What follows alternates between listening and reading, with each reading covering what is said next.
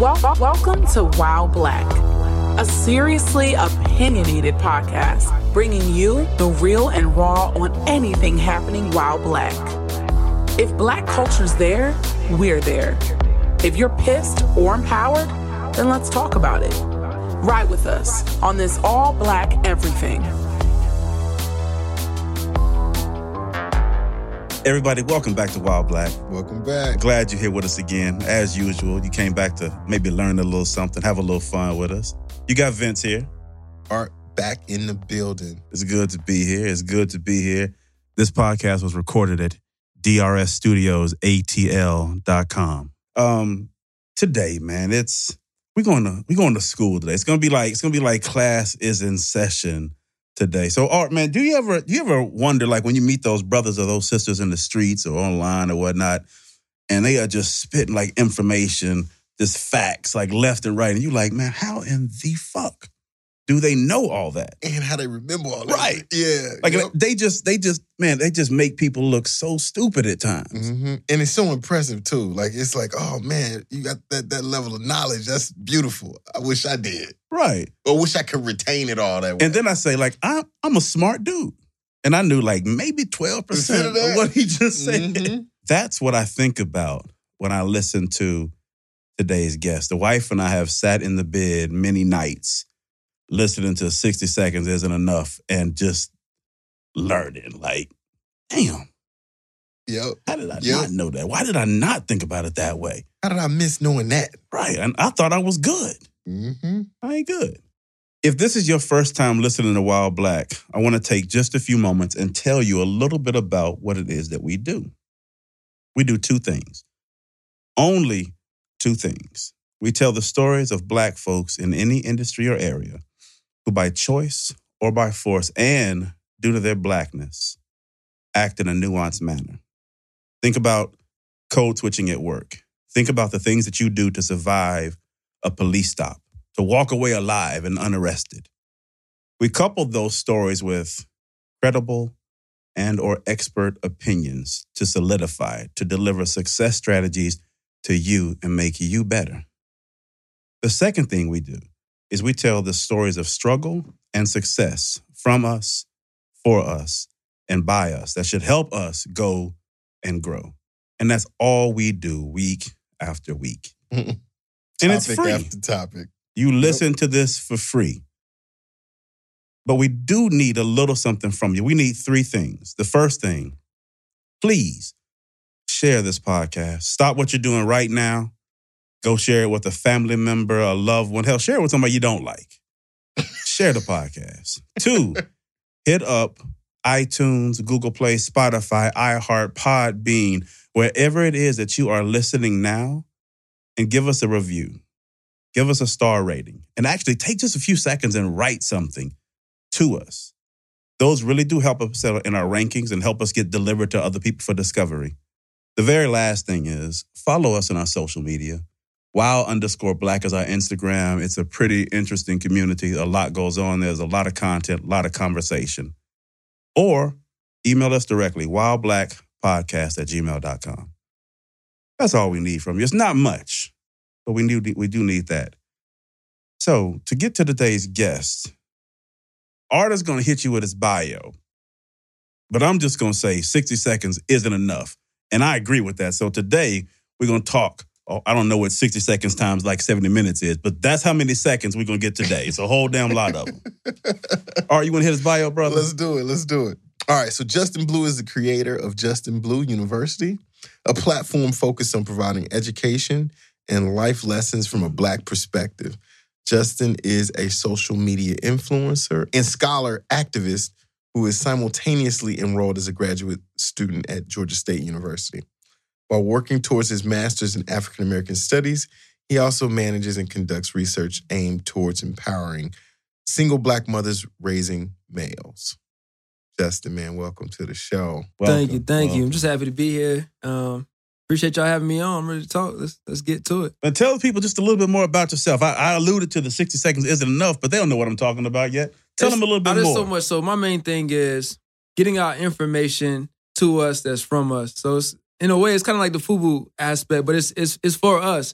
And so there's so much information or things have been ingrained in our minds and we've been indoctrinated with so much information from a perspective that's not meant to empower us. So the work that I do is focused on giving us the information and giving it in a manner that's going to help us and not just hinder us. So that's what I do. Cool. And folks, like, I'm not joking. Like, I've spent much time on this brother's Instagram page just soaking it up. He is truly Appreciate one of them it, man. cats who, like, when you hear him talk, you like, damn, I'm not good as I thought I was. But he's not alone today. He brought a guest. He brought a guest. You want to introduce your guest for us today? So I have Satya with me. We're going to get a lot of information. I am forecasting. I am predicting. You heard it here first. Like, this is going to be another good one. Another good one. But we want to jump into our wild black shit. Like, this is how we get the chance to know you, learn a little bit more about you. Let's go. Fun, no pressure. But we have a good time. All types of pressure. That's how you know it's pressure when they say no pressure. No pressure. No pressure. This is probably the hardest piece of the whole show, right? Hardest Three piece questions. of the whole show. These 3 questions. All right, let's You go. can always see the brains turning on that last, like, damn. Wait a minute. Like when they open it up like that. All right. What historical leader, had they been recruited to the right side of discrimination and oppression in history, do you think could have done the most good? The right side of, like, they're not discriminating or being oppressive. Yeah, think about it like this. Like, what historical leader in history is portrayed, known to be seen as a bad guy, the wrong side of the struggle? But had you been able, like, to think about Darth Vader, like, had you been able to move him from the dark side, like, he could have done some real good. Right. Who would have been and why? You want to take this one? All right. That would require some thought. Right now, I think Malcolm X. And I think Malcolm X because I think that if he would have been able, where I'm at right now today, I think that if he would have been able to push a human rights agenda, Right. but incorporated Blackness within it, it could have freed us. Okay. I see that. I like that. Right now, today, I think that, though. I got you. Art, what you thinking, brother? I was thinking about the human rights agenda with Malcolm X. Come back to me. I got a couple, but I want to narrow it down. What do you think? So I got two.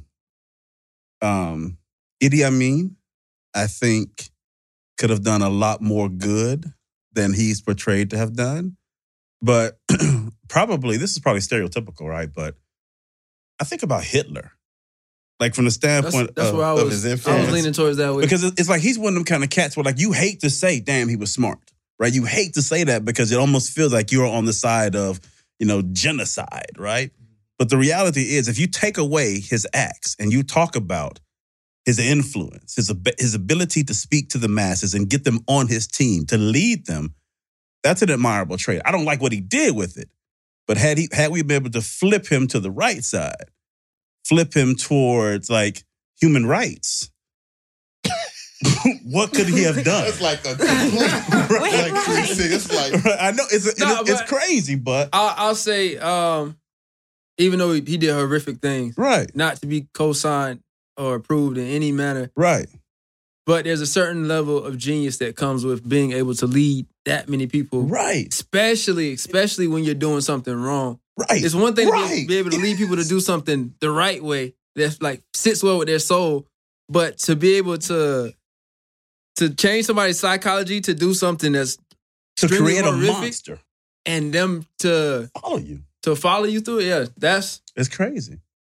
So what we're going to do is we're going to get together and we're going to kill everybody. all them over there, don't all look like millions of them. Y'all with me? Yes. Like, how the hell do you get people to do that? I mean, I got the the answer. I got the answer if y'all want it. But Break it down. Go ahead, break it down. all right, all you got to do is dehumanize. Y'all finna learn. Get excited. All you got to do is dehumanize a group. After you take away their humanity, they're no longer humans. And even if you go on a religious tip, like from Christianity viewpoint, you have dominion over the land and the animals. So once you make a group of people animals, what happens to them no longer matters because it's up to you. Eh? You are no longer on my level because you are an Correct. animal. You are no longer a human. Chattel slavery. Yeah. I got one. I think of Michael Jordan, but I don't think about him in the... it's more of an example. So with the amount Michael Jordan. Not negatively. Oh, I'm like, not like on a okay. No, I feel what you're saying. Like okay, I'm with you. I think when I think about today, it's around people who don't use their voice. Yeah. Right. So it's like you got this amazing opportunity to actually make a difference, but you don't do anything with it. Right. Like you just kind of hold it in, and you shirk that responsibility that I think a lot of us had. You get that platform, I think you should uplift. Correct. You don't use it. You don't stand strong with everybody who looks like you or has the same beliefs as you. You actually mute yourself for your own personal cause. Yeah. No, I agree with you. But in the midst of listening to that, I thought about something else. Some people just don't need to speak. You know? That's also true. That's true. Like, if you open your mouth, you're going to fuck it up for everybody. It's like, we get mad because it's like, bro, you're not speaking out on our behalf, but who knows? Sometimes you got to count your blessings. It really could be a blessing. We don't know. You're right. Kanye is a great example at this point. Right. Well, I wish he would just sit down and shut up. That's a mental illness. That's a whole other episode right there.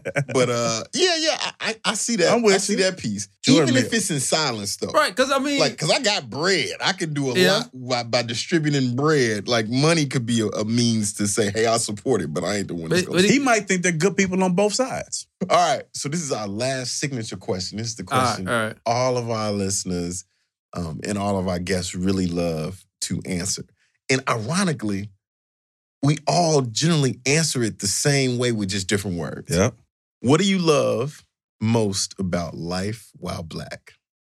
Everybody's head went up. There's always a pause. Everybody's head went up in unison. Let me ponder. Right, hit it with the music. We have an innovative culture, a resilient culture. So that's what I love most about Life While Black, because it's innovative. Like you give us anything. You know, you give us 2 pennies and we want to hear some music, we're gonna make some sound out of it. And just the resilience. No matter what, we're always gonna come up. So you are in with the thematic. Correct. So I think that I do identify as a Black nationalist. Mm-hmm. So I feel as though life is Black. So that's a very hard question for me. There's a question we got coming up that I think you'll love. Okay. So I feel as though life is Black, and the beauty of that is that no matter where you go or what situation you're in, you can always find Blackness within it because we are the root of everything. I think that might be the first time we've heard it presented that way before. Yeah. What is life not Black, right? It's correct. As a Black nationalist. Right. Or just as a Black person, like. Hell, as a person. Yeah. Like, I mean, even pop culture today that's embraced by every color of person out there, every race, every nationality, is based on Black culture. Mm-hmm. Yeah. Mm-hmm. Yeah. Like, what is life not Black? I like that. Okay. All right. So we're going to move into the dope quote. And the dope quote is the thematic for the entire episode. So when I read through this, like this will be the lens in which all the questions disseminate from. This will be the barriers and the boundaries for the conversation. So I want to jump into that. I am America. I am the part you won't recognize, but get used to me. Black, confident, cocky. My name, not yours. My religion, not yours. My goals, my own. Get used to me. Muhammad Ali. So, Justin, man, when you hear that quote, what comes to mind? What do you think? What do you feel? The word is unapologetic. Yeah. That's the word, just unapologetic. And we've been apologetic about who we are, our culture, religion, beliefs, just the way we look. So that's what I take from that. This is who I am, and better get used to it because this is what it's going to be. I'm not adjusting. Yeah. You ready? Same thing. Same thing? Mm-hmm. Yeah. Art, what you thinking, bro? Uncompromising. Yeah. Like I am confident with who I am, who I'm supposed to be, the goals that I have, and the life that I'm going to live. Like that's the ultimate essence of being aware of who you are as a person or as an individual. It makes me think of a few words. Fuck you, pay me. It's like, I'm here. That's fitting. This is my shit. Like, I've earned, I've built, I've designed. Like, I have the ability to be me, regardless as to how you see me or how you want me to be. This is who I am, true and through. all day long. I'm not going anywhere. I'm not standing for your pledge. I'm not standing for your allegiance. I'm not code switching anymore. Like, I am here, period. I'm living in me. Mhm. Yeah. What is life not black? Yeah. It's a state that many of us cannot live in currently outwardly. Yeah. Because we compromise. Yeah. And that is no compromise at all. Like, hey, I'm me. I'm going to show you what that looked like. I think that outside of like the quotes in which this show is based, I think this has become my favorite. Like, I love, like, this is how I feel. Like, when you said unapologetic, I had to look down. I was like, do I have that shirt on today? Because I got like all my shirts like say something. Like, I got a coat, unapologetically black. My favorite is, don't let your new president be the reason you catch these hands. Like, this big ass chest is like a walking billboard all the time. I got one anti-Trump as fuck. Right on the like, I really wear it. My wife is like, just don't lose the job. Hold on. Right. Hey, but you know what though? So when you look at that quote though, we should all aspire to be like what he's representing. I agree. For sure. Because what he says is, I am America. Right. Like, don't get it twisted. Like, I should like be James able to Baldwin be said me the same thing, right? in America because this is America. I am America. Yeah. Right. And when you start to know that, then you start to say, well, shit, I should start to express myself as myself. See, this brings up something I was thinking about earlier today is the concept of mainstream America. Right. And even myself, I'll use mainstream America to refer to things. But when we say mainstream America, we're referring to them being at the center of everything that we revolve around. So yeah, that's something to think about too. In the midst of trying to be unapologetic about who we are, but at the same time, we'll say something like mainstream and not even realizing that it's stroking the ego of so many people that want us to use them as a reference point for how we should be. Yeah, I mean, mainstream puts them in the center and at the same time admits that we're still buying into what we've been taught all this time. Like, we can't even put ourselves in the center. And now think about it too. The term mainstream, it's funny how we call that mainstream when everything comes from us. Correct. I'm right. Saying, we are the mainstream. The flow comes from us. It's right. Yep. That's the real whole shit. mental thought process to say, well, when I reference that, I'm really referencing me. Yeah. Mm-hmm. All right, so we're going to move into the civil rights, civil wrong. And all that is I'm going to read a piece of an article. And then I want us collectively and independently, rather, to react to what you hear, ultimately deciding, do you think that what I read is a civil right or civil wrong? Is it good for the culture? Is it bad for the culture? Okay. Do you agree? Do you disagree? All right? So this is a little bit of reading. It's not a whole lot, but I want to set the premise. This is from an article, January 12th article, 2017, about Dr. Martin Luther King. The article is called, I Fear I'm Integrating My People into a Burning House. To set the stage, this interview actually happened with Harry Belafonte, a close friend of Martin Luther King. King was at his house close to the end of his life, and they were having this conversation in his living room. And I'll just start reading it. Midway through the civil rights movement, Dr. Martin Luther King Jr.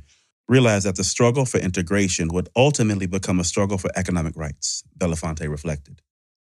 I remember the last time we were together at my home, shortly before he was murdered. He seemed quite agitated and preoccupied, and I asked him what the problem was. According to Belafonte, King responded, I've come upon something that disturbs me deeply. We have fought hard and long for integration, as I believe we should have, and I know we will win, but I've come to believe that we are integrating into a burning house. I'm afraid that America has lost the moral vision that she may have had, and I'm afraid that even as we integrate, we are walking into a place that does not understand that this nation needs to be deeply concerned with the plight of the poor and the disenfranchised. Until we commit ourselves to ensuring that the underclass is given justice and opportunity, we will continue to perpetuate the anger and violence that tears the soul of this nation. I fear I am integrating my people into a burning house. So the question here, after hearing that is, was integration a civil right or a civil wrong? Woo-wee. Yeah. It was a civil wrong. Break it down. It was a civil wrong because integration mainly helped the middle and upper class Black people. People don't understand if you can't afford to live in a nice neighborhood, or not even nice, a predominantly white neighborhood, right? Then there's no point in you having the right or the legal right to be there, because you can't afford to be there anyway. If you can't afford to send your kids to a white school in that type of community, it doesn't benefit you to legally have the right. Or as far as jobs, the middle and upper class Black people, they were more educated. So what good is it for them to legally have to put that token Black guy in there or that token Black woman in there if you don't have the education to qualify for that position? So what happened was integration, it took out some of the most educated people and some of the greatest resources in our communities. So even to say you have a school, the school might have been poor, but the teachers might have been great. The best teachers in that school, and the first opportunity they get to go to a white school, they're going to take that opportunity. So it's just really been draining out our resources. Also when it comes to Black economics, Black business. Yeah. We used to spend money amongst ourselves because we didn't really have a choice to do otherwise. Now, though, you have, and of course, they've always been our communities. There's been different groups inside our communities, but it's where our money doesn't get spent among ourselves anymore because we have so many other options. And then due to the brainwashing that we've had just throughout history from slavery and, so forth, we've been brainwashed to think that the white man's ice is colder. So if you got a Black man selling ice and you got a white man selling ice, a lot of people are going to just naturally go towards the white man that's selling ice. So integration hurt us in a lot of ways, even when it comes to talking about the NFL. What is the NFL without Black people? It's nothing. So all that talent is really the best talent that we have is going into white hands and being managed by white hands. Even another thing, banks. If Black people were putting their money into Black-owned banks and we didn't have a legal right to put it in white banks, there's so much growth in that alone that's a huge thing. So that's my take on it. Integration hurt us far more than it helped us. And since we have integration now today, the form of racism has transitioned into being subtle racism or subliminal racism. So a lot of people, the system's still operating. It's just, since it's not blatant anymore, a lot of us are asleep, making us even less willing to fight. Integration was completely wrong. It basically programmed Black people to stop fighting. It created an illusion as if things were okay if we integrated, and so it made Black people stop fighting their fight. At the same time, I don't know if it was right or wrong. Right. I think that it definitely stopped. It made Black people think that there was no struggle to fight for. And so Black people didn't think to fight for their basic human rights. Right. And so...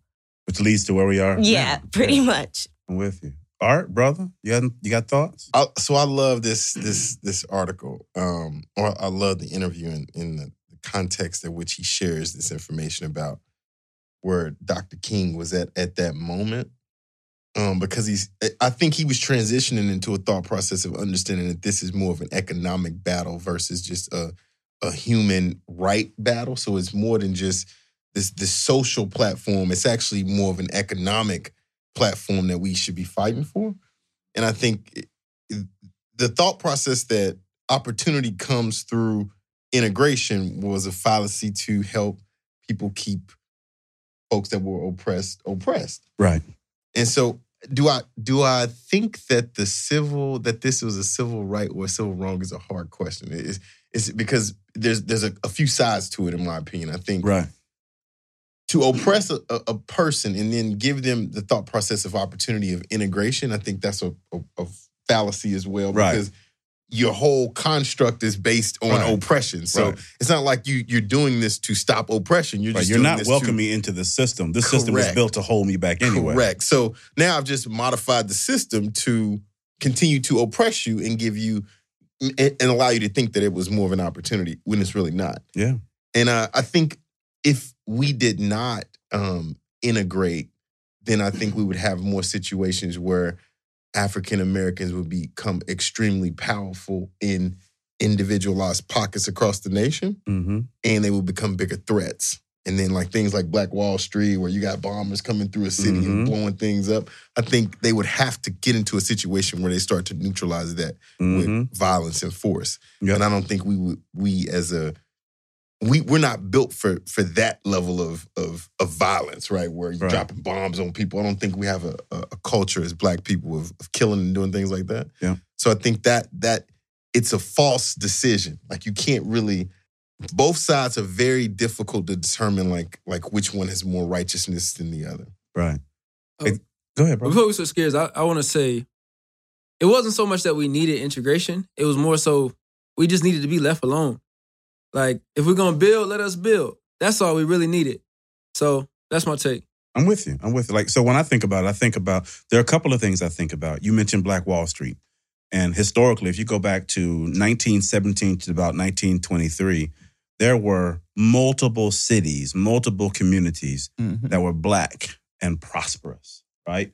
Comparatively speaking, more prosperous than a lot of our communities are today. Mm-hmm. You've got Black Wall Street or Tulsa. You've got Rosewood. You had Atlanta prior to, Washington, D.C., East St. Louis, Knoxville, Tennessee. Places where we had a large population. There were several. And in each of those situations, there were doctors and lawyers. There was ownership, banks, even like in Black Wall Street's case, planes. And in each one of those situations, you had a white militia full of townsfolk and people come through, destroy everything and take it over, right? And I look at those years, those 1917 through 1923, as an example of what could have been even significantly more prosperous given 20 and 30 years to develop to the point of integration, right? And so what I think about integration is that no one has your best interest at heart like you do, right? And all of a sudden, we gave up ownership and control of our tomorrow. Now, granted, there is always some overarching control in the country in general, but succumbing to or investing in the system that, to your point, Art, was built to hold us back, beginning to go to these schools, hoping for, maybe even expecting equal education, knowing that they're still calling you nigga. Education is not going to be equal, even though you're in an A+ school. When I think about things like we agreed to participate in that system, right? We gave up ownership, both in land and control of our own decisions. Like, I'm on the side of integration being a civil wrong. Now, I think there are perks to it, right? Because if you want to better yourself, how do you better yourself? You put yourself around people who know different things than you do.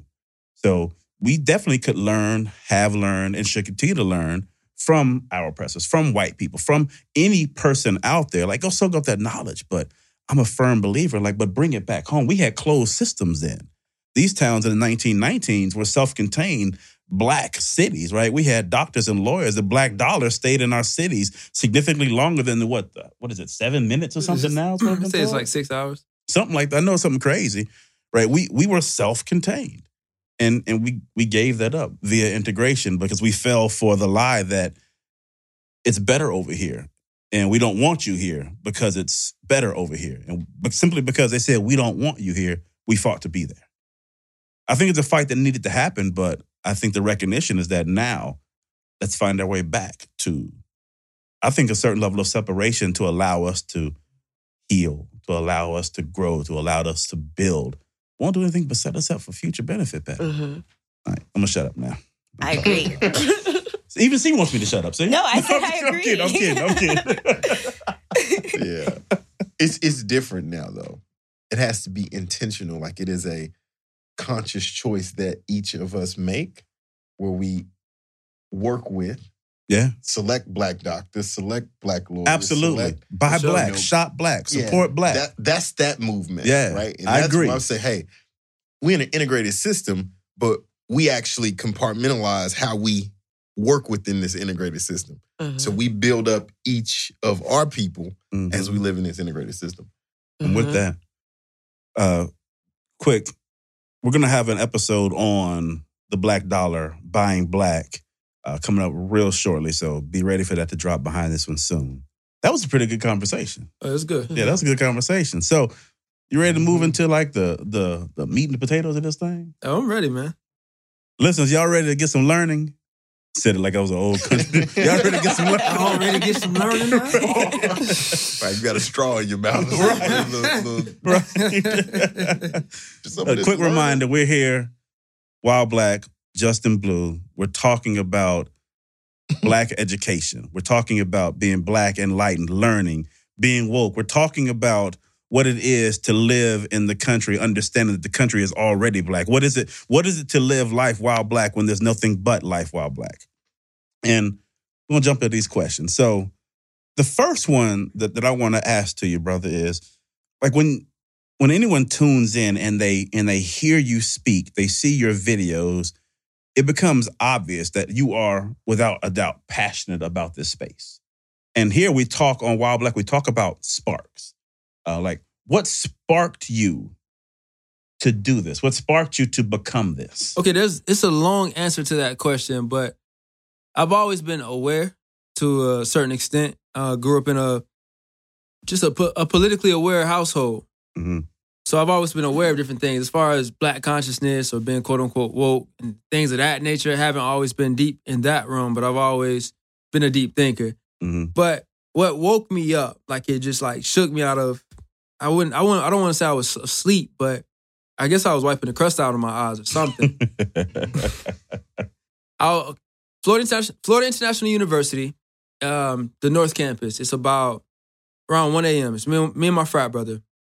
And there's this winding road. So it's Biscayne Bay campus. Anybody that's been there, they know how the road winds. So it's about 1 a.m. and we pull out of that parking lot and we're driving. The winding road. So you probably can do 35 to 45 max because it's winding. But there, I look in my rearview mirror and there's these lights. There's this car that's coming towards my bumper, like full speed. So I look in my rearview mirror. I was like, what the fuck? So I go to change lanes and police lights come on. So I'm like, okay, it's the police. So I pull over and it's a winding road. There's nothing but trees. It's just us and the officer. So the officer walks up to my window. He says, why were you going so fast? I had to do 100 and whatever just to catch up with you. Were you running from me? Step out of the car. Didn't ask for my license, ID, none of that. Just, were you running from me? Step out of the car. So I told my frat brother, I said, hey, call somebody. So he heard me say that. And another officer came to his side and he took him out the car. So we can't call nobody. Within, no pun intended, 60 seconds for real, I was in handcuffs being searched and all, right? And I was like, whoa, this is crazy. And the officer, he's like, what did you do? Like, what's in the car? What's in the car? I'm like, there's nothing in the car. What's in the car? There's nothing in the car. What's in the car? And I realized he's trying to rile me up. Now, this is around late 2014, early 2015. There's a lot of killing. This is a lot of protest things going on. So I already know how this could play out. But so I'll give him permission to search the car because I'm already illegally detained. So you might as well just try to get out. So my advice to anybody in a similar situation is get home. Like, do what you got to do to get home. I mean, you be the tough guy later. You can fight it in different ways, but there's a difference between like keeping it real and being dumb. Get home. So the other officer searching my car and he finds $100 in the front console. He says, so he yells to the other officer. He says, hey, look what I found. So the officer that was searching me, he says, oh, well, all right, put it in his front left pocket. So that way, when we take him in, we can document it. What? So I'm in handcuffs. I'm like, what? I'm like, oh, this shit is, they're for real. They're dead ass serious. Whoa. And so they kept going back and forth on their story. First it was we ran past the stop sign. Then it was we were speeding, and they just kept changing their stories up.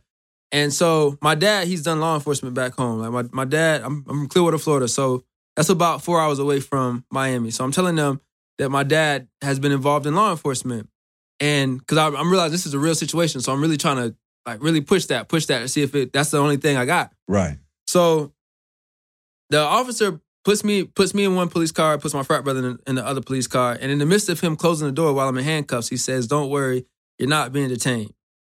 As you're being detained. As I'm in the back of a police car with handcuffs. Handcuffs on. You're already detained. So, all right, he goes, he calls my dad. Because I give him the pass. Oh, he calls your dad. I give him the passcode. I give him the code to my cell phone. So he goes back to my car, grabs my cell phone, and he calls my dad off my phone. My dad doesn't know that this whole situation is going on. He just thinks it's a routine traffic stop. So thank God my dad picked up because it's like about 1 o'clock in the morning. They walk back to the car. They let us out. They take the handcuffs off. And they say to us, we didn't document or report any of this, so you don't even have to tell anybody if you don't want to. But what opened my eyes the most was this. They knew I was a student there. And while I was sitting there trying to convince them of how good I was and how I was doing good things and I was a proper citizen and I'm not a thug, I'm not a criminal. I'm here trying to graduate. I graduate soon. It hit me. They knew I was a student from the get-go. There's a parking tag on my car. So it's not like they felt like I was up to criminal activity. They knew that I was on the right path. And so it's one thing to stereotype someone as being a criminal or being a thug and then to treat them that way because you've stereotyped them in such a way, which I'm not saying is good, but it's a completely different thing to know that someone isn't that stereotype and to still want to lock them away. And that's when I started reading different books and digging into the new Jim Crow and things. And then it's just a rabbit hole after that. So whether it's out of our control or in our control, what do you think are the 3 top issues plaguing Black folks today? Okay, first one I would say is Black folks don't use their money correctly. If you want respect or you want to be treated right, you're going to have to use your money correctly and you're going to have to be in control of making your own money. So there's a lot of people who can't sit up and talk on this podcast the way I'm talking because they're going to get fired. So they'll lose the food on their plate.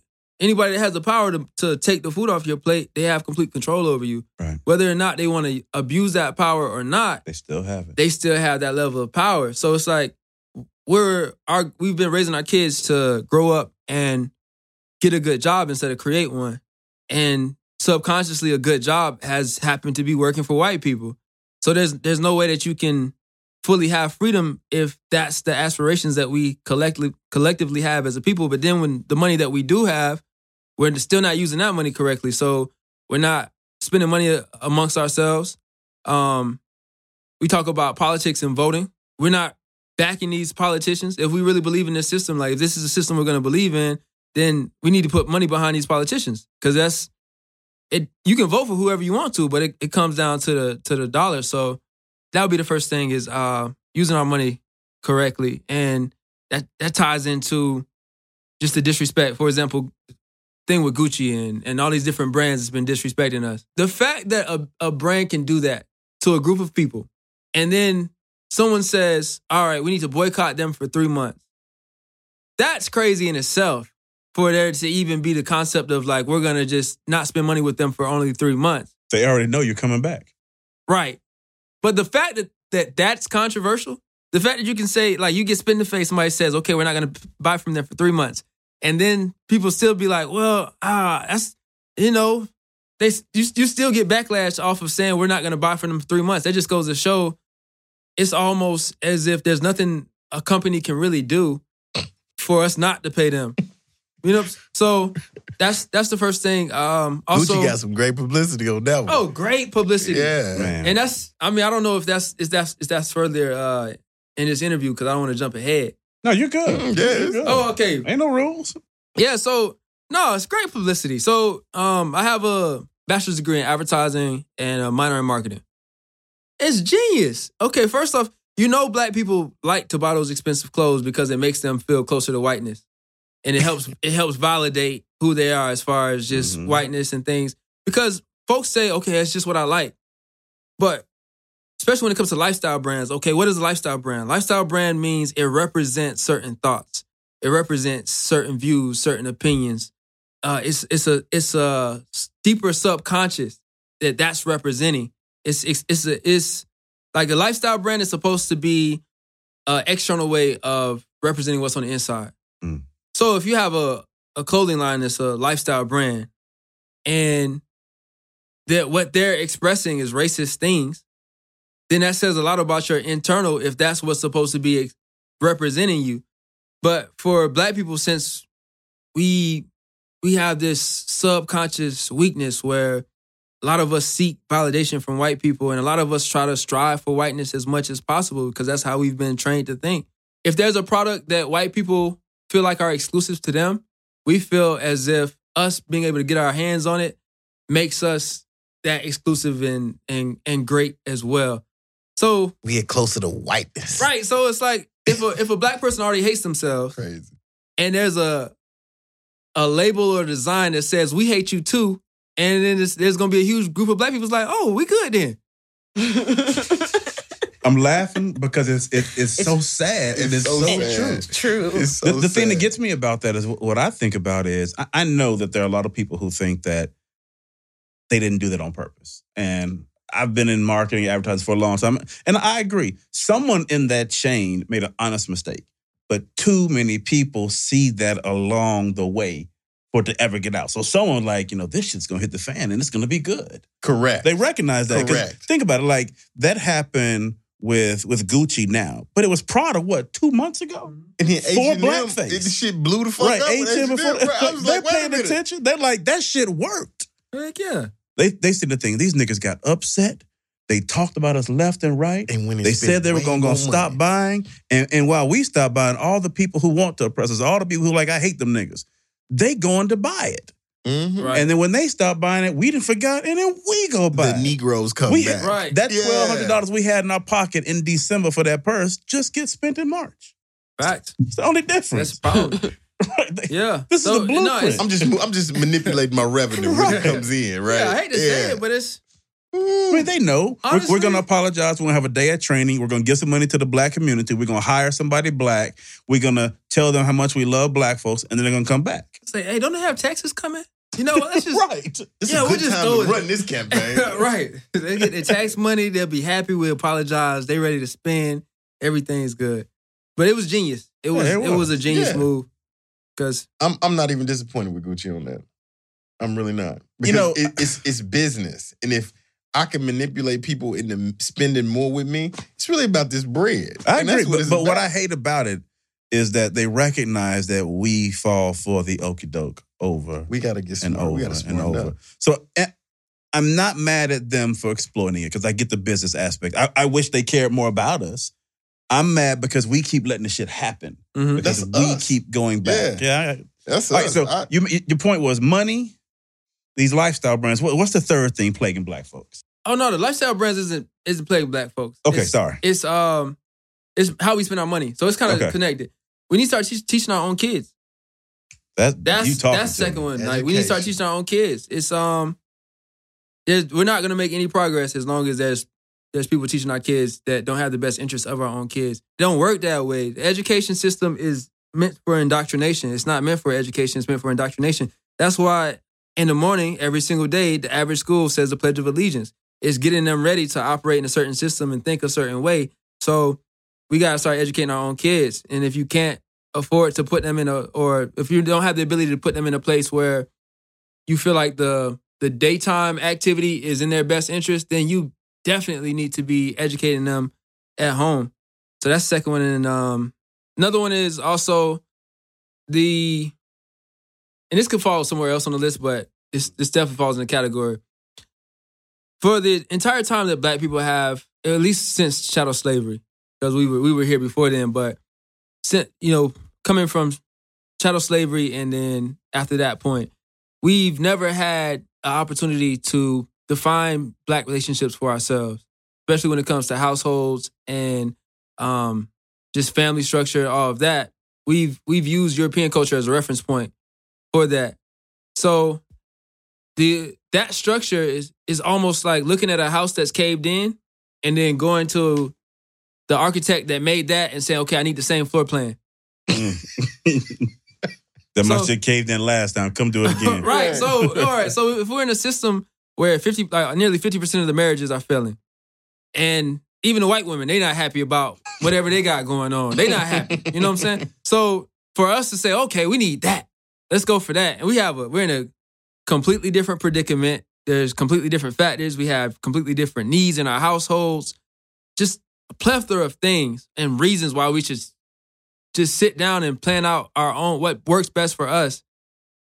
for us to follow that system that's not working, it's just insane. So that's what Black people need to do. I'm not saying per se what it is that we need to do. But we know it ain't that. It's not working. You know, like you can argue you can argue for it all day long, but at the end of the day, it's not working. You know, that's just the fact of the matter. It's not working. So we need to sit down and really start defining our relationships and how we should have our relationships for ourselves. That would be the third thing, because I've never thought about that. For sure, because if you don't have Black families, you don't have Black communities. Yeah. So just sum it up though.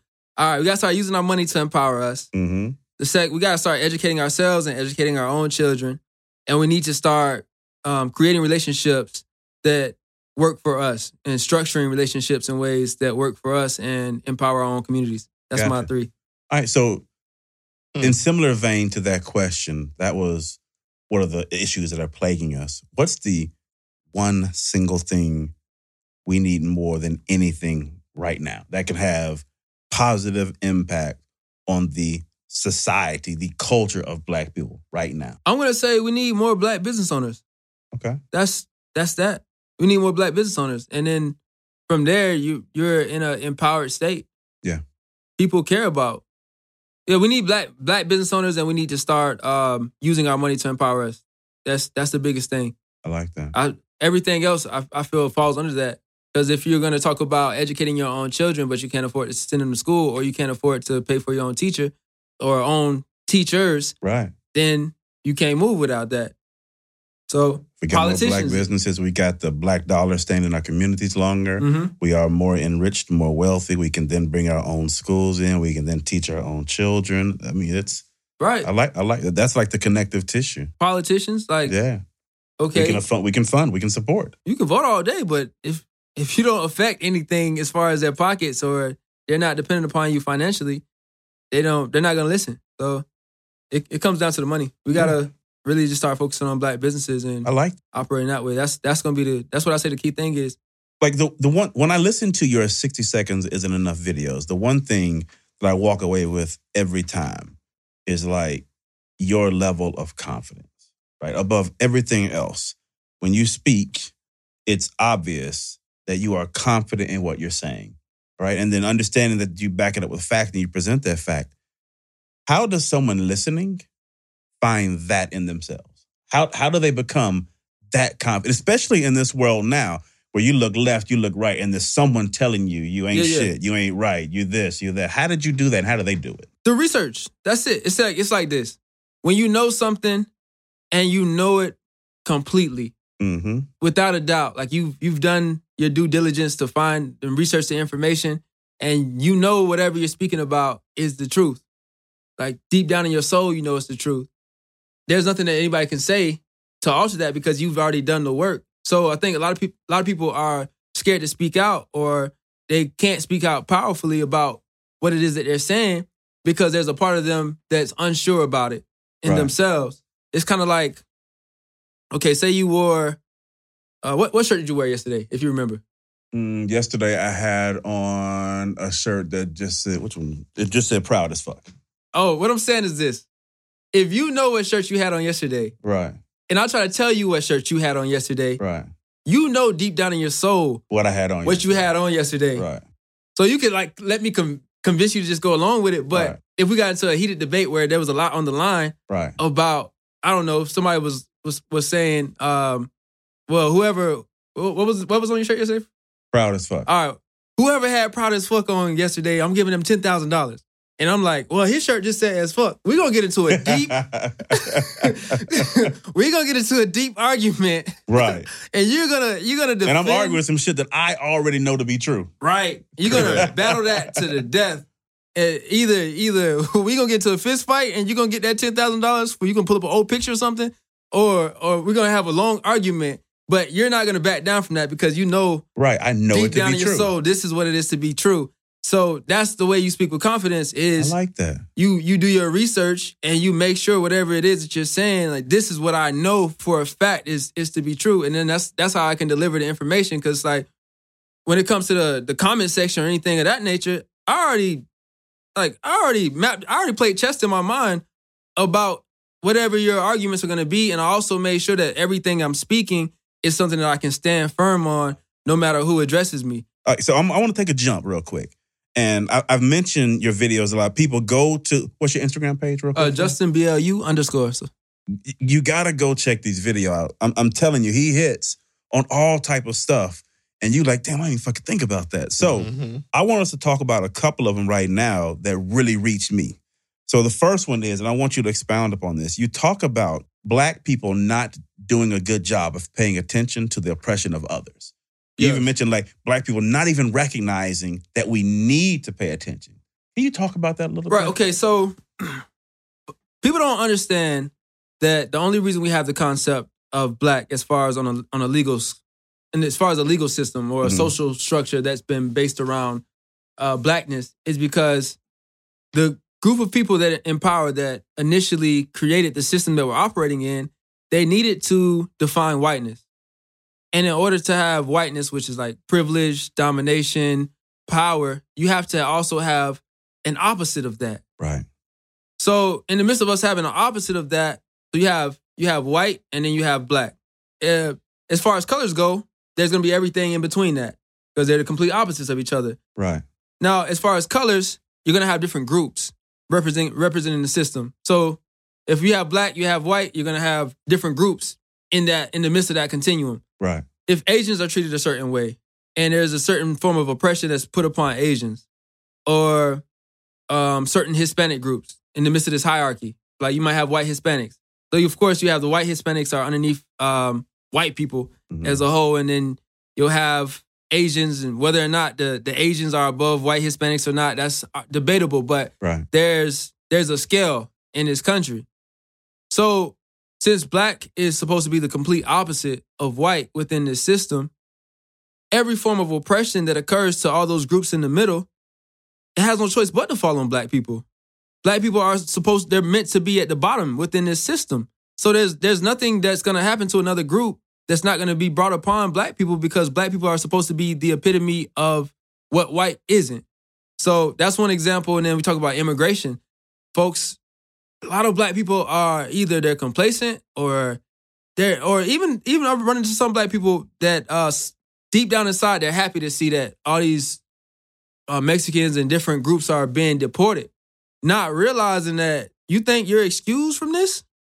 And so with the 21 Savage situation, which I believe they're using him as an example, definitely, but there's a lot of African immigrants that are being deported, a lot of people coming from the islands that are being deported that look just like us. We're not excused from it. The shithole countries, as Trump said. Yeah. Right. They're like when Trump said the shithole countries, you think he was excluding Africa, or you think he was excluding the dark islands? No. So that's my thing. We sit back and there's this strange ideology of Black privilege, which blows my mind. I don't understand it. I don't get it at all. But there's a strange ideology of Black privilege in America that's going to excuse you from receiving some form of oppression. And that subconscious ideology causes us to turn our heads to when stuff is happening to other groups and think it's not coming our way. And I tell folks, you don't pay attention to what's happening to other groups for the sake of the group, per se. You pay attention to what's happening to them for the sake of yourself. What the fuck is about to happen to you? Right. Yes. I love the way he put that, man. I hadn't heard it in like framed that way. Like you got this black privilege construct that you build. That's the practice. Yeah. They're practicing. As if you higher in the hierarchy. They tweaking shit so it works even better when they put you out. On your ass. Right. And you steady clapping. Right. It's like, we're Negroes. That'll never happen to us. We the target anyway. Right. Always the target. That's target practice. We the target. All right, so we just perfected our methods to get to you Negroes. So there's another one that I really like.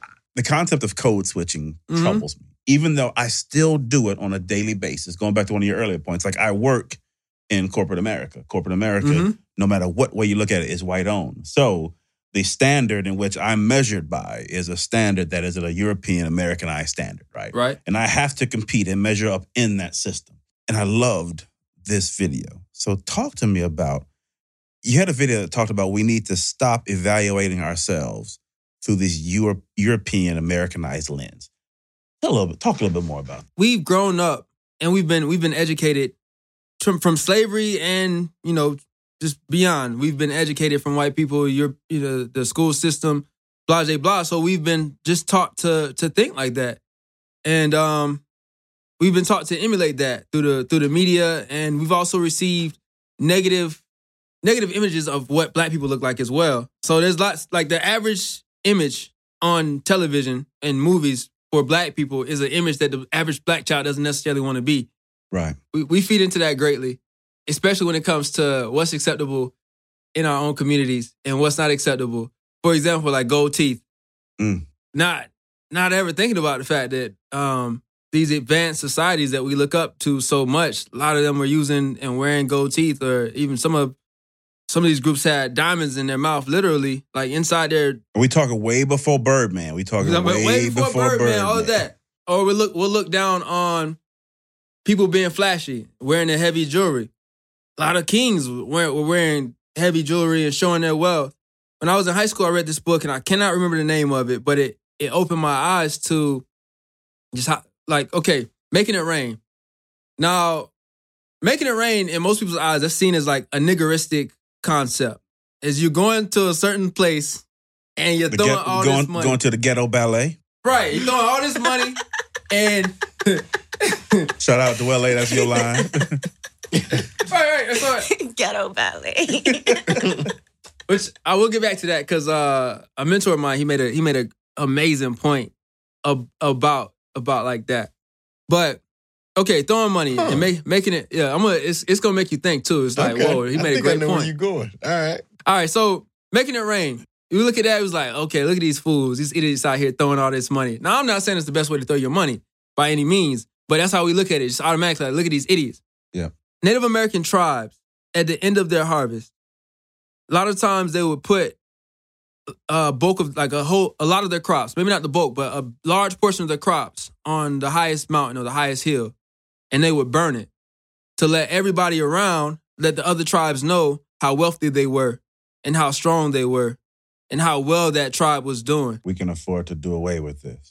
Our tribe is doing so well that we can get up here and we can burn all of this and still be good. Right. Now, I'm not saying making it rain is healthy for our communities, but when you look at it from that viewpoint, it's not seen as being so ignorant. It's like, okay, they're trying to show their power. They're trying to show their strength. They was stunned back then. Right, but it's the same concept. What is the difference between somebody burning their crops on top of a hill versus being on top of a balcony and throwing down money? It's the same thing. It's just the lens that we've been taught to view it from. Right. We look down on it. And the reason we look down on it is because subconsciously we've been taught to look down on black people. True. So if you've been taught to look down on black people and you think that black people are inferior, then anything that black people do that is outside of what white culture would approve of, then automatically it's just going to be quickly deemed as being ignorant. I want to know, what was the other point that you was going to make? I don't know. Okay. All right. So I think you were referring to the strip club, right? Mm-hmm. I didn't say that. It's just black ballet. I don't know nothing about it. I've never even been to one before. All right.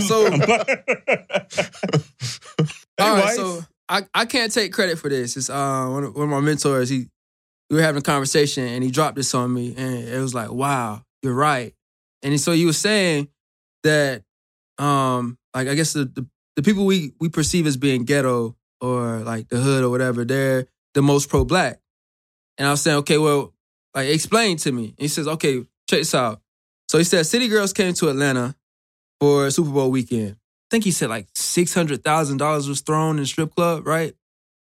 I saw an article about this. Now, I don't know. I didn't go see if the specific amount of money, but it's a crazy amount of money that was thrown in the strip club. They talked about some of the exotic dancers, how much they made. Right. But I'm going to shut up and listen. So he says to me, in what other environment is there a transfer of money between black people on that scale that quickly? I can't name another place. You can't name another place. It doesn't happen. No. So we sit here and we demonize like dancers and things of that nature. And we demonize those clubs as well. Not even realizing like there's probably no other place where money has exchanged, that amount of money has exchanged that many black hands. Between black hands, you're in right. that short of a time period in one setting. All right. I can't name another place. So that's where I was going with that. Just, we got to just be more open-minded to what we look down on. And Shout out Danny Love. She came on and blessed us podcast. She's an exotic dancer. She hipped us the game while she was here. It was a dope episode too. But you are absolutely right. Yeah, so I'm not co-signing the lifestyles. I'm not looking down on the lifestyles or whatever, but I'm just saying Recognition. Giving recognition that, if somebody can think of another spot where that happens, let me know. All right, so the last question I have is, we were just talking about not measuring ourselves against this European lens. I'm going to read this because this is a little bit longer of a question, but I wanted to ask it.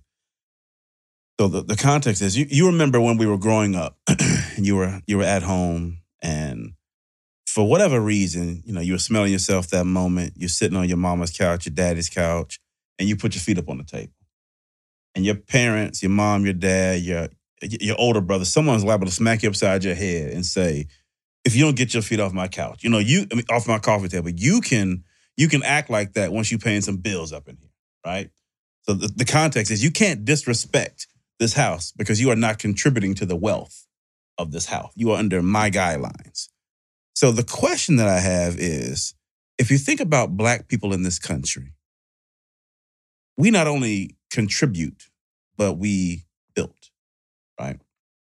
Whether you like it or not, whether it was voluntary or not, we are the reason this country exists today the way it does.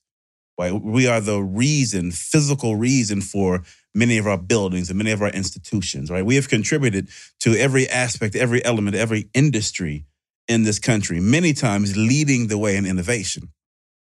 And so my question is, going back to when you were a kid and you put your foot up on the coffee table and were told you can do that once you pay some bills. What does it look like as black people in this country when we realize that in this country, we have been paying bills? We paid the bills. We built the country. What does black behavior need to look like when we recognize that this is ours? I would say we've been cutting the grass. We've been the kid cutting the grass. And I mean, we've been we built the house too. Yeah. But we haven't been, just because you cut the grass doesn't mean you own the lawn. Right. And that's a huge difference. So we need to start going back into entrepreneurship, business ownership, like getting our money. Just like we worked, and yes, they owe us money. They do. I agree. Like we built this whole country. At the same time, it's like when it's time to get a plate, we come in the house and we asking mama, can we get a plate? And I'm not trying to say that white people are mama at all, but right, we just understand. off this analogy, I'm saying Right. We're still going back in that house and we're asking for a plate. And so as long as you are dependent upon that plate, then you can't put your feet on the counter, you can't go where you want to go, and you got to listen to what they say, because if not, you're not going to eat.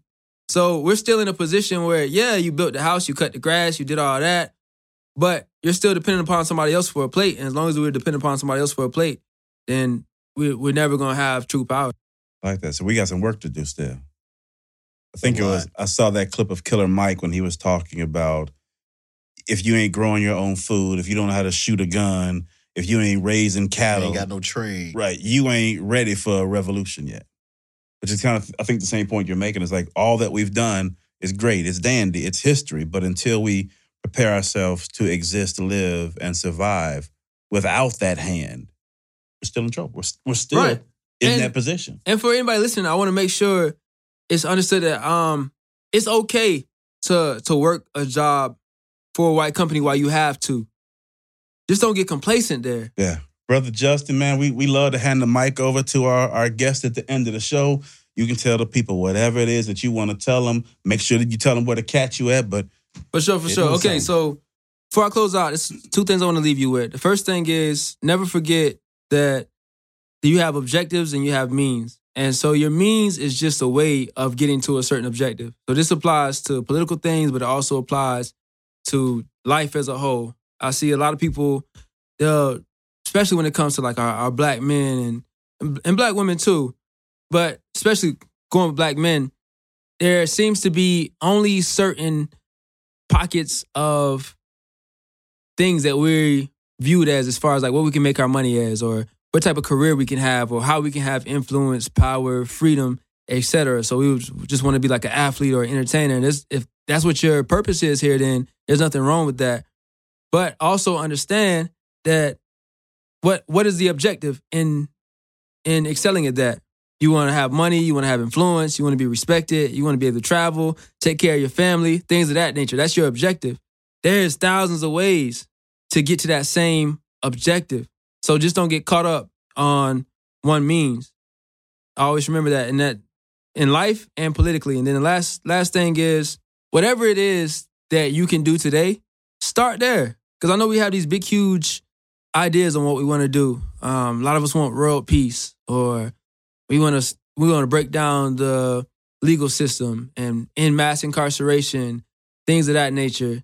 And if that's what you want to do, and it can be very paralyzing to think that you want to do that and not know how to go about doing it on the scale that you want to go about doing it. But just start where you can, wherever that may be. You want to stop black males from being incarcerated, maybe you can start mentoring. You know, so just start wherever you can. And if you have big goals, big things you want to accomplish, don't be paralyzed. Start where you can, and then you just work from there. So that's what I want to leave y'all with. I love it. Tell them where they can catch you at. Oh, y'all can catch me at justinblue.com. Also, justinblue_ on Instagram and Twitter. Oh, and Justin Blue University on Facebook. And listeners, we'll have all his contact information in the episode description. So please go check it out. I'll leave you with this. Like, there's nothing else to add on top of what he said. If there's something that you're passionate about, the best thing you can do is just get started. Peace.